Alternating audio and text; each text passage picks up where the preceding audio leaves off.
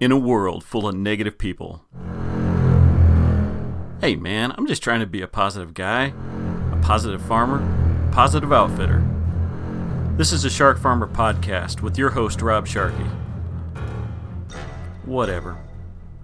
And welcome again to Shark Farmer Podcast. Hey, I'm your host, Rob Sharkey, and today we're going to go... Whoa. Oh, yeah. Hello. Oh, today. Yes. Today we're going to be doing something different. This is going to be a crossover podcast with my co-host from the What the Farm podcast. Please welcome to my podcast, Leslie Kelly from Saskatchewan. Hi, Leslie. Hello. You know what I just did? I'm sure I don't. I just podcast bombed you. Is that a thing? Like a photo bomb, but podcast bomb.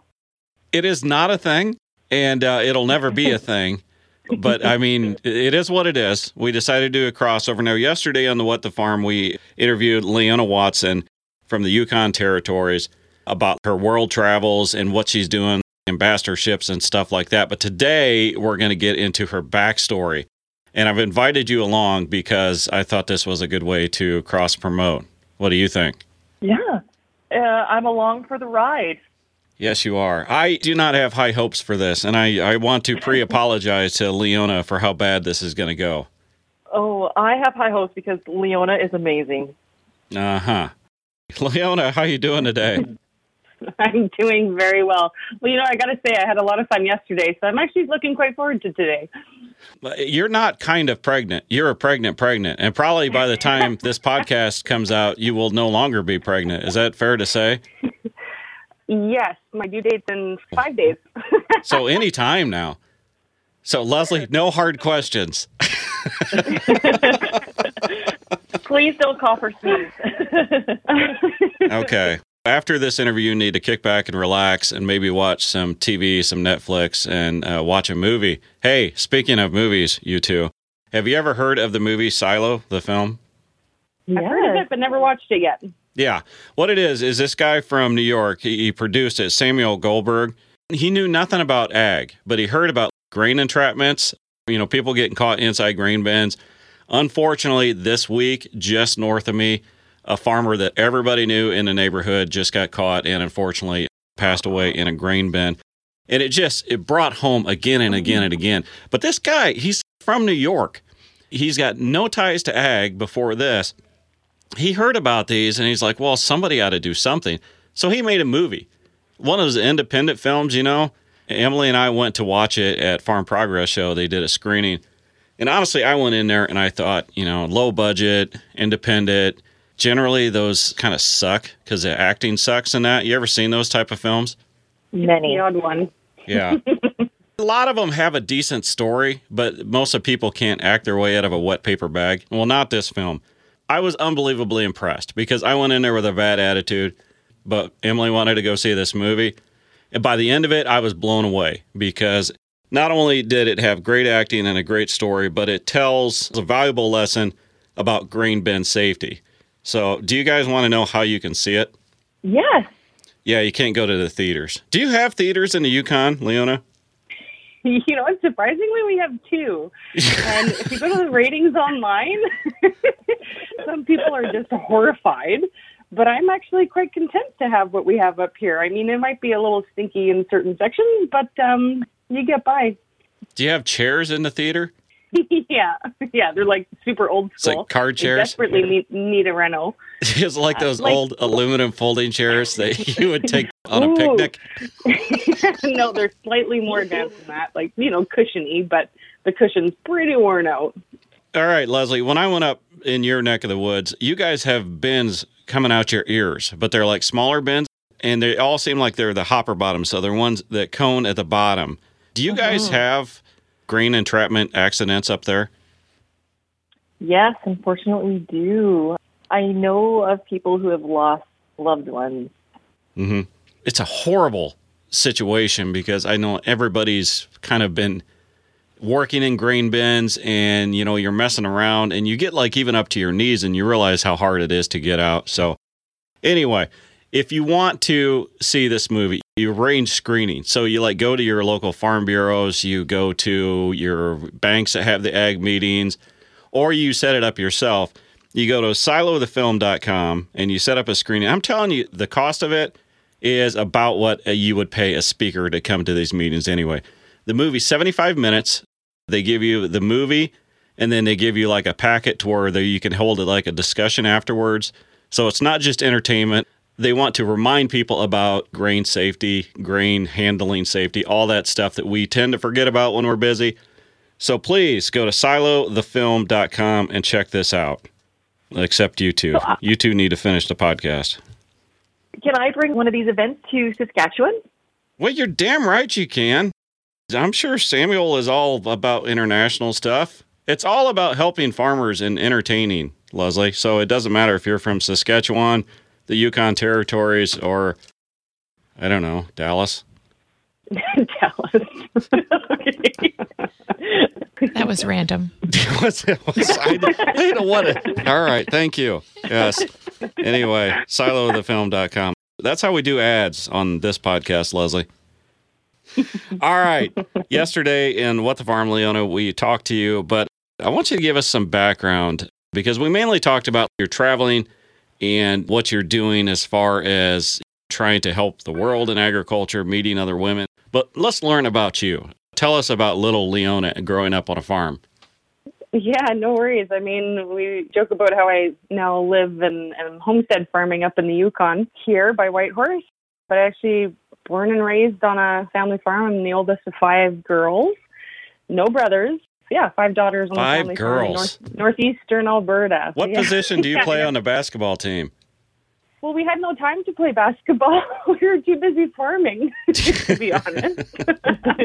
Yeah, gosh, we lived in, just rural communities. So I graduated high school with a class of 19 students, and my 4 sisters and I were as much as the farm as mom and dad, really. So growing up, since a very young age, we started picking rocks and picking sticks in the fields and then driving quads and chasing cattle and checking cattle and cleaning bunks and then driving, the bigger equipment as we got a little bit older and operating the seed drill and the sprayer and the trucks and the feed truck and kind of everything. There were one heck of a crew. And yeah, mom and dad were quite excited to go on vacation every year because we had things handled. Not to say that we didn't have a little bit of extra help on the farm because we did have and still do have one hired man, Richard Cadron, and him and his family have been extremely supportive of us. So mom and dad started from scratch, and the farm grew to be about a 4,000 head feedlot, and then we farmed up to 7,000 acres of land. Wow. So that was whoa. 4,000 head and 7,000 in land? That's huge. Yeah. Well, dad was lucky. He didn't have 4 boys. He had 5 girls that got the work done and didn't break down the equipment. And, please. I know. With that big of an operation, did you have lots of employees, or was it mainly up to the, Richard and you girls to help out on the farm? Pretty much Richard and us. I remember in 2007, so that was the first year. I mean, up until, enough of us had driver's license and could legally drive, silage trucks and that sort of thing. So in 2007, when we were working on silage, we were, a full crew. So one of my sisters was in the tractor packing the silage. So she was packing the pit. Mom was driving. I was driving. Lynn was driving. Richard was a truck driver. The 2 youngest sisters were making meals. And then dad was in the forage harvester. So we were like a full crew. And because we did have meals, right, we took that time to have evening meals in the field, take that, 45 minutes, hour off. Yeah, I remember dad saying, man, aren't we lucky, to be able to do what we do. And we just had such a great day. And everybody just worked hard and worked together. And it was all about throwing jokes at each other and getting on the 2-way radio and just having fun, working hard, but having fun. And so that was kind of a neat moment. And yeah, to kind of get to there. I mean, before then, we would have definitely had to hire a few extra hands. here and there to help out with the busy seasons, but otherwise... Okay, let me ask you this. With the hired man, is it different with the girls? Because I think in a lot of the cases where the hired man actually teaches the farm son, the birds and the bees. Yeah. He's like a second dad to us, right? So he's been with us since the very start of the farm, almost, and we're close friends with his kids and his family, so... He's just Grandpa Richard, I guess, is what we call him. But gosh, he's a thick guy that works hard. That's for sure. Well, that's awesome. So, growing up, the 5 girls, did you all think that you were going to be farmers when you grow up, or did you have different aspirations? Yeah. So I guess when I graduated high school, Dad was in the living room reading his mile-high stash of farm papers that he could never really get a handle on. And Mom and I were sitting at the kitchen table going through course calendars of universities and colleges, trying to decide what my next step was going to be or if I was going to apply to post-secondary education. And Dad kind of hollered, he's like, "Hey, Ona, why don't you go to Olds College and find a rich farm boy?" Well, yeah. And I kind of laughed. I was like, "Rich farm boy?" I'm like, "There's no such thing." I'm like, "What are you talking about?" But nonetheless, I actually did go to Olds College and took my applied degree in agriculture business. And Lynn, the second oldest, she went to Olds College as well and took the same program that Dad took at Olds. When Lynn graduated, it was agricultural production. And when Dad was there, he was a farm and ranch technologist. So short for FART.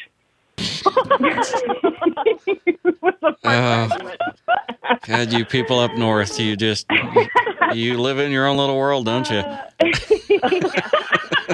But nonetheless, so the 2 oldest of us, definitely knew that we were headed down the route of running our own farming operations and recognizing that, farming and agriculture is truly our passion. And not only because we were raised that way, because Mom and Dad definitely supported us to pursue the things that we wanted to pursue. So the middle sister, Sarah, she's a veterinarian. And the second youngest, Suzanne, she's a wedding planner and a makeup artist. And the youngest is now a registered dietitian. We all kind of play a significant role on the farm or whatnot, but that only kind of came through this middle challenge that later in 2007, so when I'm talking about that silage season, Mom and Dad decided to take the weekend off, right? Like, how many farmers in the middle of harvest will say, "Nope, the weather's beautiful this weekend. Let's take the weekend off and go spend time with family." So we had a few cousins graduating high school in northwestern Alberta. So we went up there, and because we were lucky to see them once, maybe twice a year. Mm-hmm. And so we went up there to visit them. And Dad was a pilot, had a great weekend. On our way home, us girls, we drove. And, Lynn stayed back to help out with farm chores and whatnot. On our way back, Mom, Dad, and one of our grandmas didn't quite make it back home because they were in a plane accident. And so that next morning, when we had reported that Mom and Dad had not landed at the farm, and, just thought to ourselves that they landed somewhere safe, they got into bad weather or whatnot, but everything's okay. And so then there was 2 policemen that came out to the farm early that morning. I'm sitting with them outside on the front porch. Lynn got up. Lynn was the second one to get up early that morning. She started to feed all the cattle in the yard. And one of the officers told me, they're like, "I'm sorry, Leona, but your parents won't be coming home." And I so vividly remember, looking up to the beautiful sunrise in the east that had bright hues of orange and pink and purple over the grain bins, over the cattle that were in the front pasture in front of the house, and everything that we had built together as a family, because Mom and Dad envisioned it. And, lo and behold, we made it happen all together as a team, as a family, as a farming unit. So we had so much to be grateful for. And I remember my first thought being that everything is going to be okay. And then from there, it was just a new challenge in life. Lots of decisions to be made to decide how we want to live our lives and what kind of people we want to become. How old were you? So I was 22 at the time, and my youngest sister was 15. After that policeman told you, I mean, was that just you? Did you have to go and tell each of your sisters? Yeah, to be honest, everything after that was a bit of a blur. Sure. Because, word spread super quickly, and then we had all of a sudden a ton of people on the farm because everybody just wants to help out, and it's crazy overwhelming, and grief is so different for everybody. You have family members and friends that are trying to help you out, but they're grieving as well. With a couple like mom, dad in our area, people looked up to them. They truly led by example in doing the things that they really wanted to do, in living life to its fullest. They were so outgoing, so spontaneous, got along with everybody, and I think lived fuller of a life than a lot of people will in their lifetime, to be honest, because of the attitude that they had. So you were saying how it was a beautiful weekend. What happened? You know what, Leslie, we honestly have no idea. I remember some of the details as far as, they did end up clipping one of the guide wires on one of the lights on, Swan Hills area, but the light of the tower wasn't working, reportedly. Who knows? Dad could have had a heart attack. Something happened to Dad is kind of my best guess, but, that wasn't something that my sisters and I really wanted to pursue to look for closure or anything like that. Because it could have been a plane part. There was a recall on one of the plane parts, a couple weeks later, of a letter that we got in the mail. So many factors. So, overall in the big picture, though, because that was 12 years ago now, that my sisters and I, we're just kind of grateful to have had the memories that we created together, and we have so much to be grateful for. We focus on the positive. That's not an option, to focus on the negative and go, oh, poor me, because people go through adversity every day. And it's how you come out on the other side. That's the important bit. And, like I said, what you choose to do with your lives and the influences you choose to make in the people around you. That's truly important. So how do you do that? Because I'm asking because I want to be more like that. I'm putting myself in your shoes. I would demand to know whether it was that part or whether it was a light or what it was, because I would want to know if it was somebody else's fault, even though probably it's not going to do anybody any good. How would you and your sisters come to the conclusion that you were just going to move on and focus on the good things? I think that it was the example that Mom and Dad led and how we were raised and how hard we worked on the farm together. We were taught values of hard work, communication, working together, having respect and taking responsibility and being accountable for the jobs that we did on the farm.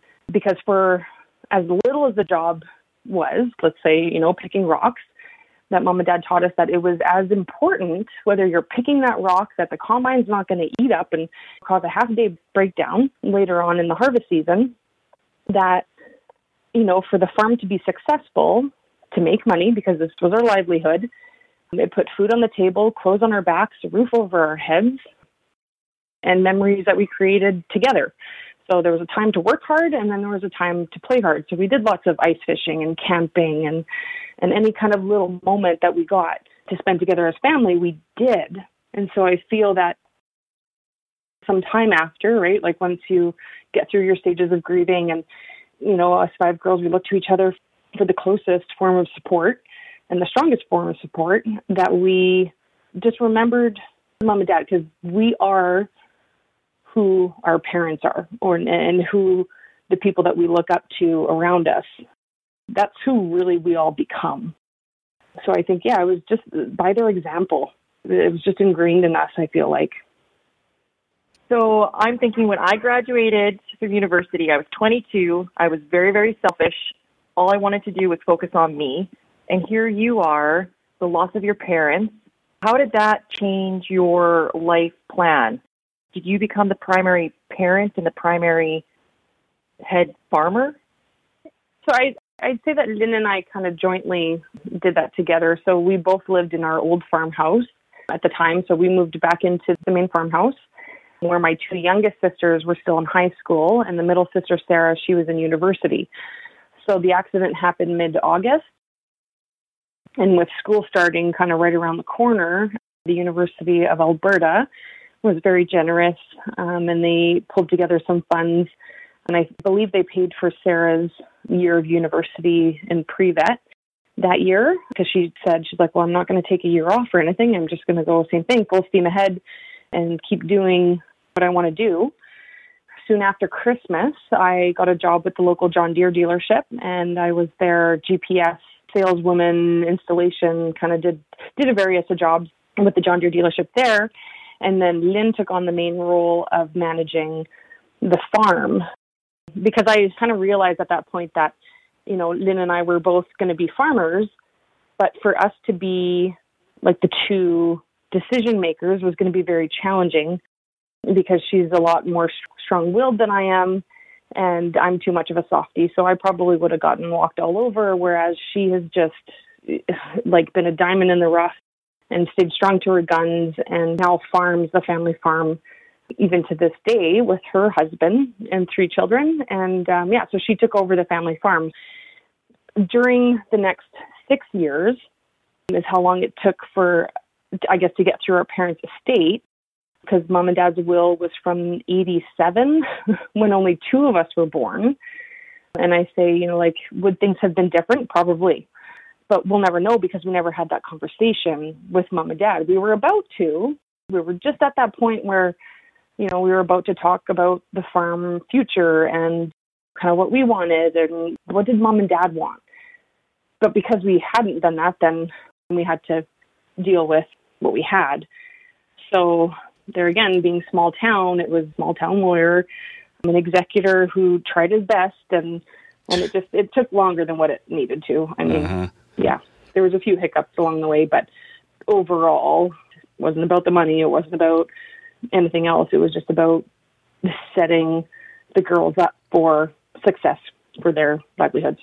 Was there ever a discussion between you 5 girls to what is going to happen? Do we just sell it, divide it, and move on with our lives? Or was it always a goal to keep that farm intact? I think this was something that I actually mentioned a little bit yesterday. 5 girls, there was definitely the people who knew us were like, oh yeah, these girls got it. Because running the farm was the easy part, right? It's the farm work and the transparency Mom and Dad had given us, you know, with the accountants, even with the lawyers, of the process of where the farm was headed. That was the easy part. It was dealing with the estates and with the emotional human factor of what people thought we should be doing.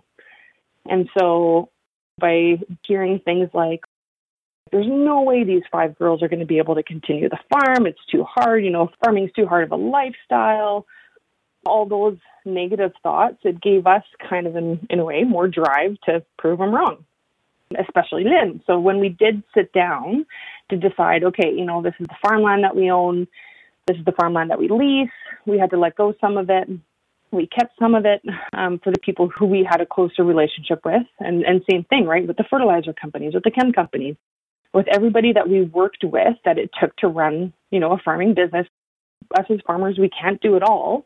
We definitely have to rely on industry experts and whatnot. So Lynn was like, nope. She's like, I want to take this on. And we said, awesome.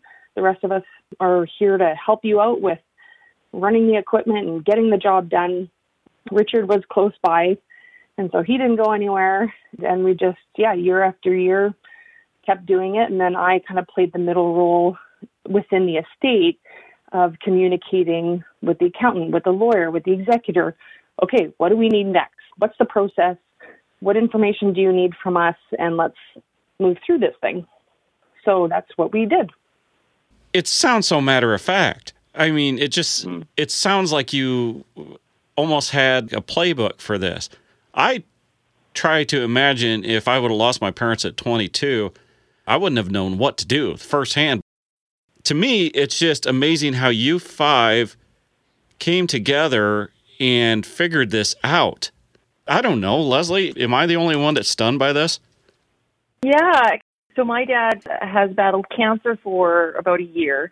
And even thinking if he were to no longer farm, all the things that we had to do. And there was times where I was completely overwhelmed I didn't know what to do, who to talk to, and I just cried. Was there any of that, Leona, when you look back? I mean, was there times where it was just too overwhelming not knowing what to do? Yeah, and I guess I'm not alluding to the fact that, things were definitely challenging within the estate bit, right? Because you have to figure out, everybody wants to do things the most efficient way. And what farmers today might not realize is that, okay, so when I talk about succession planning and try to give some people some key points, well, number one, there's not going to be a farm to succeed if your farm's not making money or diversifying or is not a successful business, right? If we're just passing it on from generation to generation for the sole purpose of because we want to keep it in the family, but yet we're not changing things and taking advantages of the opportunities presented today in the farming sector, then it's just a loss. Then it's a burden. Then you start getting into mental health issues more so, I think. I'm not sure what the percentages would be, especially down in the States. Like, what percentage do you think of farmers even have a will or an estate plan? Well, I would think a lot, but then you find out that it's not. And right. I'm sitting here with 4 kids. We've got a very weak will that basically names where our kids go. But, I mean, I've seen it even in landlords, too, where the will... I've got one case where the farmer died, and the way it's set up, it goes half to his wife and then half to the kids, and then the kids divide their part up. I was stunned that that's actually law, that happens if it's not specifically all going to the wife. Yeah. See, and that's where, if you have wishes of things wanting to be a certain way, then you've got to write that down. And you got to work through the plan of your estate.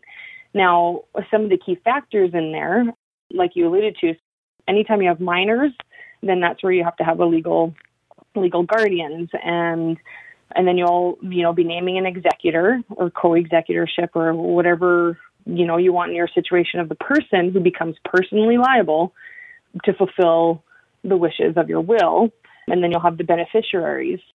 So when I did my international study, my Nuffield scholarship, and learnt about succession from families in Australia, New Zealand, and the UK, is that some of the proactive farm families, they chose an advisor or a family friend or a fellow neighbor to be their executor because they understood the business, they had a good working relationship with the lawyer and the accountant already, and they could listen to and guide the will, like the probate, process of the will in working hand in hand with the beneficiaries, but essentially taking on that main responsibility. When you have a beneficiary who's also the executor, well then, it might seem a little bit one-sided. It might seem that, the beneficiaries might gain up on that one person, right, that one brother or sister who's making the right call on behalf of the will process, but because they're beneficiary, might seem that they're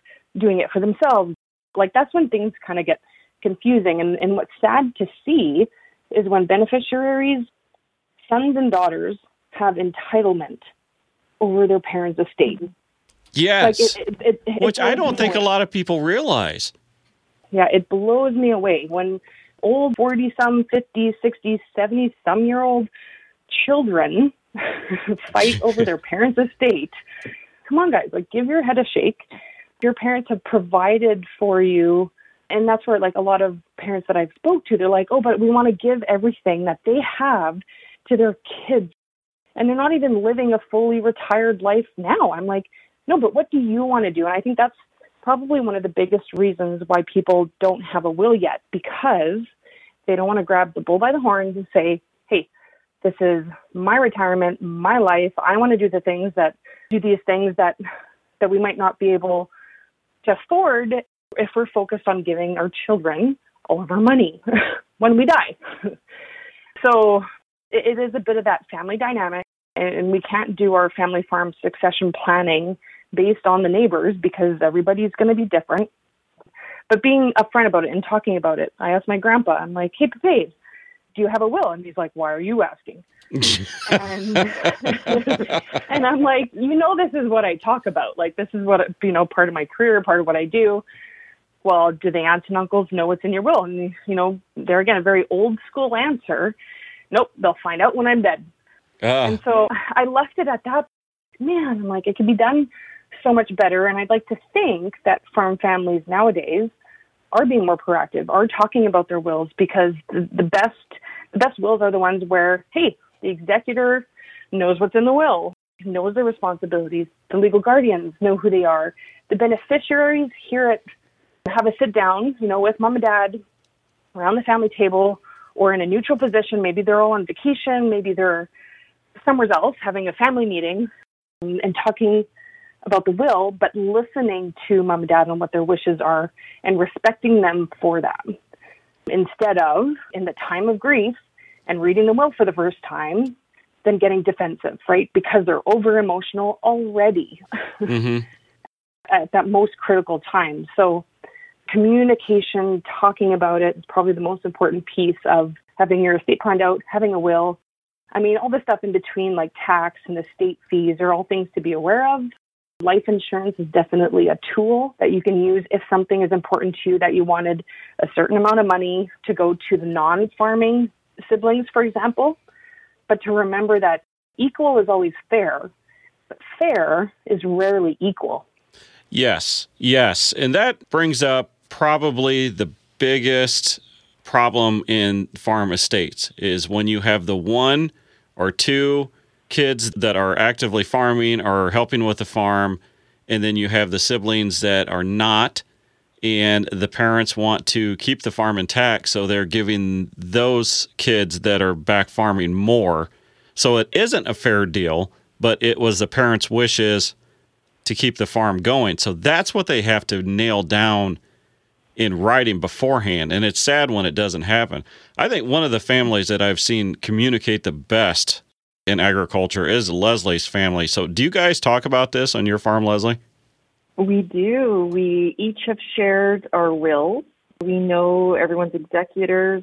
We have a team that during, if we had an unfortunate event, who would be able to help us. And we did. We sat down, and the first thing my parents had to do was figure out what they needed to live. And we wanted them to live comfortably. We wanted them to travel and what that looked like. And that was the first step in then figuring out what the farm would look like.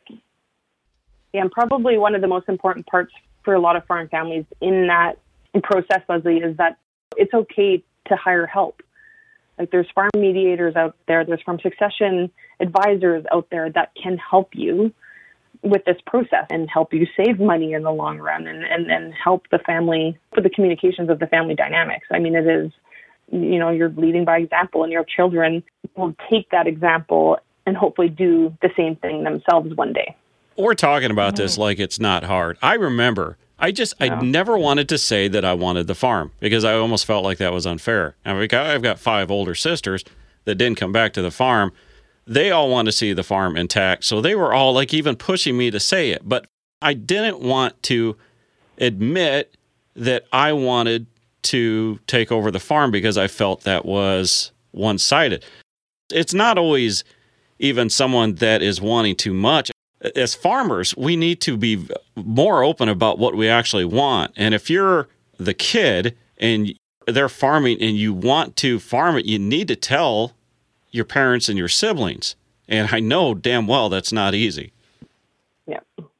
Well, and let alone the dynamics of the parents. You often hear of the fights between the older generation and the younger generation. Well, the younger generation wants to do things differently and maybe take on more risk and whatnot. And that's very challenging for the older generation, right? So there needs to be compromise. There needs to be where you have scheduled farm meetings, maybe once a week, or you have a whiteboard in the office or the shop, where you're jotting down ideas of what the farm needs, and then you're bringing that conversation there again, maybe in a neutral area, whether you have a meeting or office space in the shop or something like that, but taking it away from the kitchen table, because the kitchen table is kind of that sacred family space time, and you don't want to cause arguments there and then having not to want to come back to that area, because that's where, the farm women or the wives in a lot of instances are talking to the sons or the daughters and then talking to the fathers, and, they play that middle bouncy ball role. I like it. I like that whiteboard. Cases, right? That whiteboard. That way, then you don't have to talk to people. Yeah, but you're just jotting down notes, right? And then you walk away. To be talked about. Yeah, no, it doesn't. No, you're avoiding talking about it. That's the best part of the whiteboard. I need to order one right now. You do have to talk about it. No, we're good. Yeah, or if Grandpa still wants to come to the farm and you got his old recliner rocker chair that he goes there for his nap every day at 2, and he just wants to be at the farm, right? Actually, that was probably, one of my most treasured memories with Dad is that we were going around because we were progressive farmers that were doing what we could to grow. And we did grow, indeed, quite fast. But we went to neighboring farmers, the older ones that had maybe a quarter or 2 of land and, had really old equipment and were just farming a little bit less and less every year, didn't maybe want to do the work themselves. And we'd approach them. And we'd say, hey, if you ever want to rent your land or sell your land, we'd be interested. And because I was there and I had that interest of farming, well, then you had this next generation that was going to help be a part of this process. But the most important thing that Dad said in those gatherings, around their kitchen table in their home, was that he asked them, he's like, well, would you be willing to help me with taking down this cross fence? If we were to farm it, we'd like to farm it all as one piece. And this cross fence, is kind of half up, half down, old rotten wood posts. Would you help us with that work? So it's not just us taking something away from them, but involving and appreciating the hard work that, that these older generations have put in their land. It's just part of who they are, but not neglecting the fact, being respectful of their property, I suppose, and involving them, being inclusive. It was kind of a neat thing. Okay. All right. Yes. Great idea. I've got to throw a warning flag on that. You've got to be careful too, because, well, not to get too into the weeds, I've done it too. And I knew that people still wanted to farm. And I'm like, well, sure, we can help run equipment and that. You got to be really careful with that, because then you get people that are just wanting to run your equipment for recreation and don't really care about the speed or efficiency that they're getting it done. I know what you're saying, but I do want to warn people that they better have those those lines of communication really tied down, because you can't get mad at someone that's renting your ground. You just can't, no matter how much you want to. Right. No, definitely. And I mean, it was just a thing that I was like, I'm like, hey, that's great that he's being inclusive. And it was just a lesson that that I had learned. But no, I definitely... everyone's going to be a little bit different. Yeah. For sure. I worked with different. Yeah. Yeah, definitely. Yeah. Leona, you might not know this, but I was wondering if you had thought about this. If they would have had an updated will, what do you think would have happened? I think Mom and Dad's updated version, without talking to us, well, I kind of know what it kind of was. Because Mom and Dad had the farm for sale for 2 years prior to them passing away. And the reason behind that was they thought, well, hey, if there's some fool that wants to come pay us an exorbitant amount of money for this farm, why not? We can go do whatever, they could essentially be set for life. They could go do whatever they wanted. So after they passed away, there was a good family friend of ours who came up to me and he asked me if I knew why Mom and Dad really had the farm for sale, and I said no. And his reply was, he said that because your Mom and Dad knew very well that 2 of you girls wanted to farm, and Mom and Dad weren't going to force us to farm together on the farm or have to choose between which one of us was going to get the family farm and which one was not, being Lynn and myself. So in Dad's eyes, and I think it came from his personal experience in the past where his dad, reformed the whole farming company and had too many roosters in the rooster house, right? Where there was nobody to make the final decision. There was, too many bosses. Cocks. Too many cooks in the kitchen, right? Yeah. I didn't want to say it now. And so that didn't last long, right? That lasted like 2 months or something. Dad was like, I'm out of here. So from his personal experience with his family farm, he didn't want to, have to go through the same thing with his daughters. So that was Dad's way of nope, let's just sell it. And if the girls want to farm, I will help them start from scratch so that they can build the way they want to build and do things the way they want to do things. There again, too. And then if we sat down about it, would we have decided then that Lynn was the more appropriate one to take over the farm? But what about the younger ones? What about the youngest two? And kind of work through it that way? I don't know. It's hard to say. Lynn is running the farm now. Lynn is running the farm, yep. Your parents' farm. Okay. I'll just go ahead and ask. I mean, was there ever any animosity over that? No, I don't think so. Because I helped out with seeding and harvest for as long as I could. So I lived out at the family farm. I worked for John Deere for 3 years until the youngest graduated from high school. And then that's when I guess we weren't quite done Mom and Dad's estate, but I had gone through enough of the process and been involved and kind of, had such an eye-opener about family farm succession planning that I wanted to learn more. So then I applied for a Nuffield scholarship, was awarded that, and then studied succession planning around the world. And that's where a lot of the travel came in for the next 2 years. And then in 2011 is when I started to do a lot of public speaking. So, no, I mean, animosity, definitely not. It's still the home family farm. Everybody goes there. Lynn's definitely changing things around the house and renovating, and she's got 3 adorable kids, and her husband didn't come from a family farm, but man, is he ever working hard on the farm. And Lynn's just a kick-ass woman. Like, she just started a farm app called Farm Bucks that gives grain prices in the local area for farmers, like cool. From all the grain elevators. Yeah. She's just dynamite, killing it on the farm, killing it with her app. I mean, all the girls are doing what they're passionate about. The youngest one married a farmer from home. They own some cows, and she's building a house just a few miles down from where the family farm is. Mm-hmm. It's really cool. Do you want to know my opinion? Sure. Yeah. After listening to your interview yesterday on the What the Farm, I don't know if you would have been happy if you would have stayed back on your family's farm. It seems like to me you are wired a little differently, that you need to get out and see the world. Yeah, definitely. And then when I met my husband 5 years ago, when we started dating and he brought me up to the Yukon here, it was just, a whole other world. And farming north of the 60th parallel, I saw it as a huge challenge, but a challenge that I'm like, all right, sweet. I want to be one of the influencers up here to help motivate agricultural growth, because I see so much opportunity. We're only a population of 38,000 people in the Yukon. It's not very many people. Everything has to get trucked up the highway. If something were to happen to the Alaska highway, we only have enough food in Whitehorse for 2 days. 2 days? Which is, which is crazy, right? Yeah, which is crazy. So there's a lot of, like hunters and gatherers, and everybody does a lot of canning, and it's very homesteady-ish, off-the-grid-ish people that I heard do what they do. It gets cold up there, huh? You know what? It does, but winters up here, I'd say, are equivalent, if not a little bit better than where I grew up in northern Alberta, because we're so close to the coast. Like, we're only a 2-hour drive from Skagway. The Alaska border is just an hour away. So we're so far west, like we're even further. Did you pull out a globe to see where? I did, yeah. You're so close to being an American. I'm sorry. Yeah, well, we are. Yeah, and there's so many more people in Alaska, but it is a really neat place.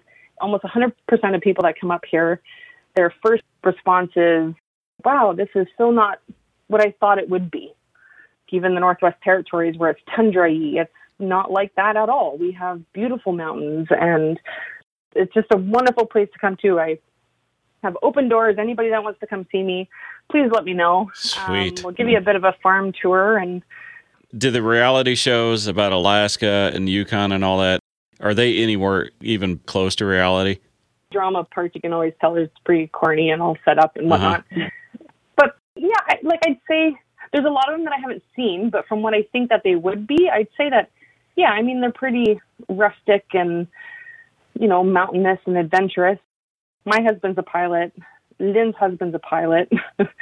That fear of flying just because mom and dad, unfortunately passed away in a plane accident didn't keep us from not ever going into a small plane or anything, because there again, it's a part of that living life, doing the things that you will never regret. For us, I mean, we're pretty fortunate, so we can just get away to one of our outfitting camps and oh, that's right. You're a damn outfitter. Nobody likes outfitters.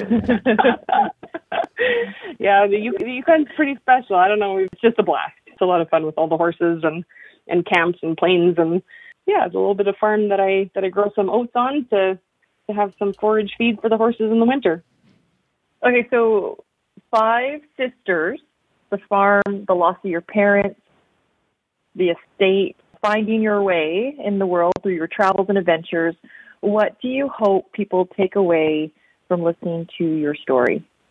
I think that it's the inspiration and the motivation to live the lives that everybody really wants to live. And if you need help with that, there's a thing called the deathbed test. So if you need to close your eyes or just focus for a moment and think about how, if you were to die today or tomorrow, what would your biggest regrets be?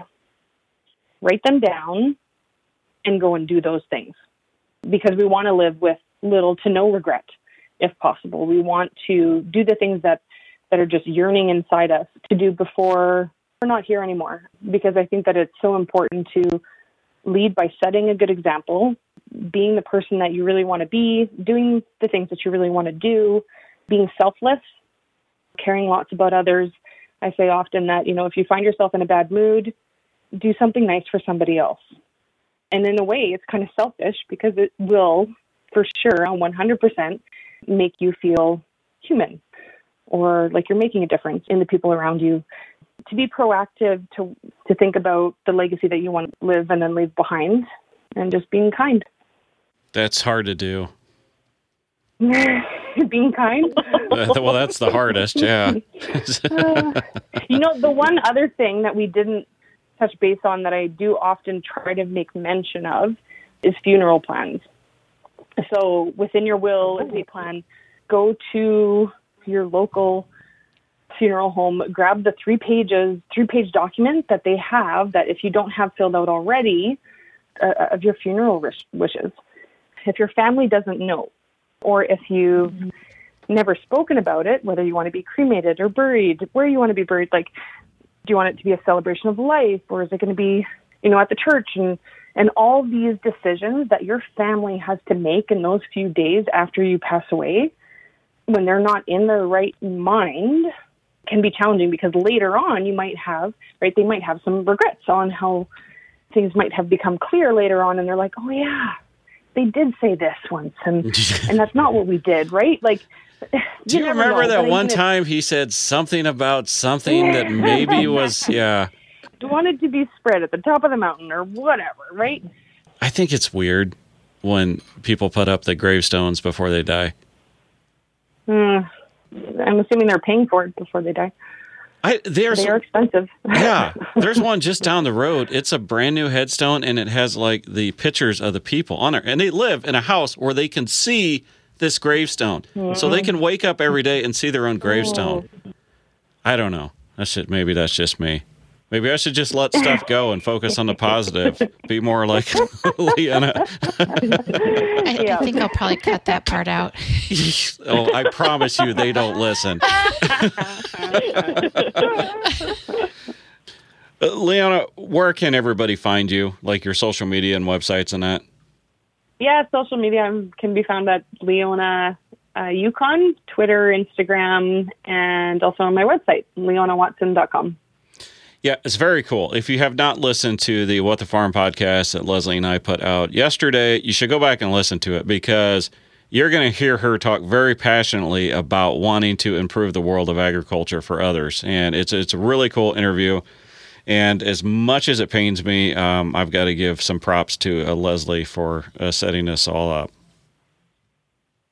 Oh, thank you. Yeah, Leona I'm so fortunate to have met her a few years ago, because, she is such an inspiration, and we are so lucky to have her in the industry. Okay, Leslie, this is my damn podcast. I get to end it any way I want to. Are we clear on that? I'm sorry. No, I need a yes. I need you to confirm that we're clear on the ending is mine. Maybe. Can I say bye? No. Oh. All right, Leona Watson, thank you so much for taking your time to talk to us today. And everybody else, we hope you catch us next week. Bye. The hell did I just get done telling her? And thank you for listening to the Shark Farmer Podcast. I am your host, Rob Sharkey. Please visit us at www.sharkyfarms.com. And just search for Shark Farmer to follow me on Twitter. Later.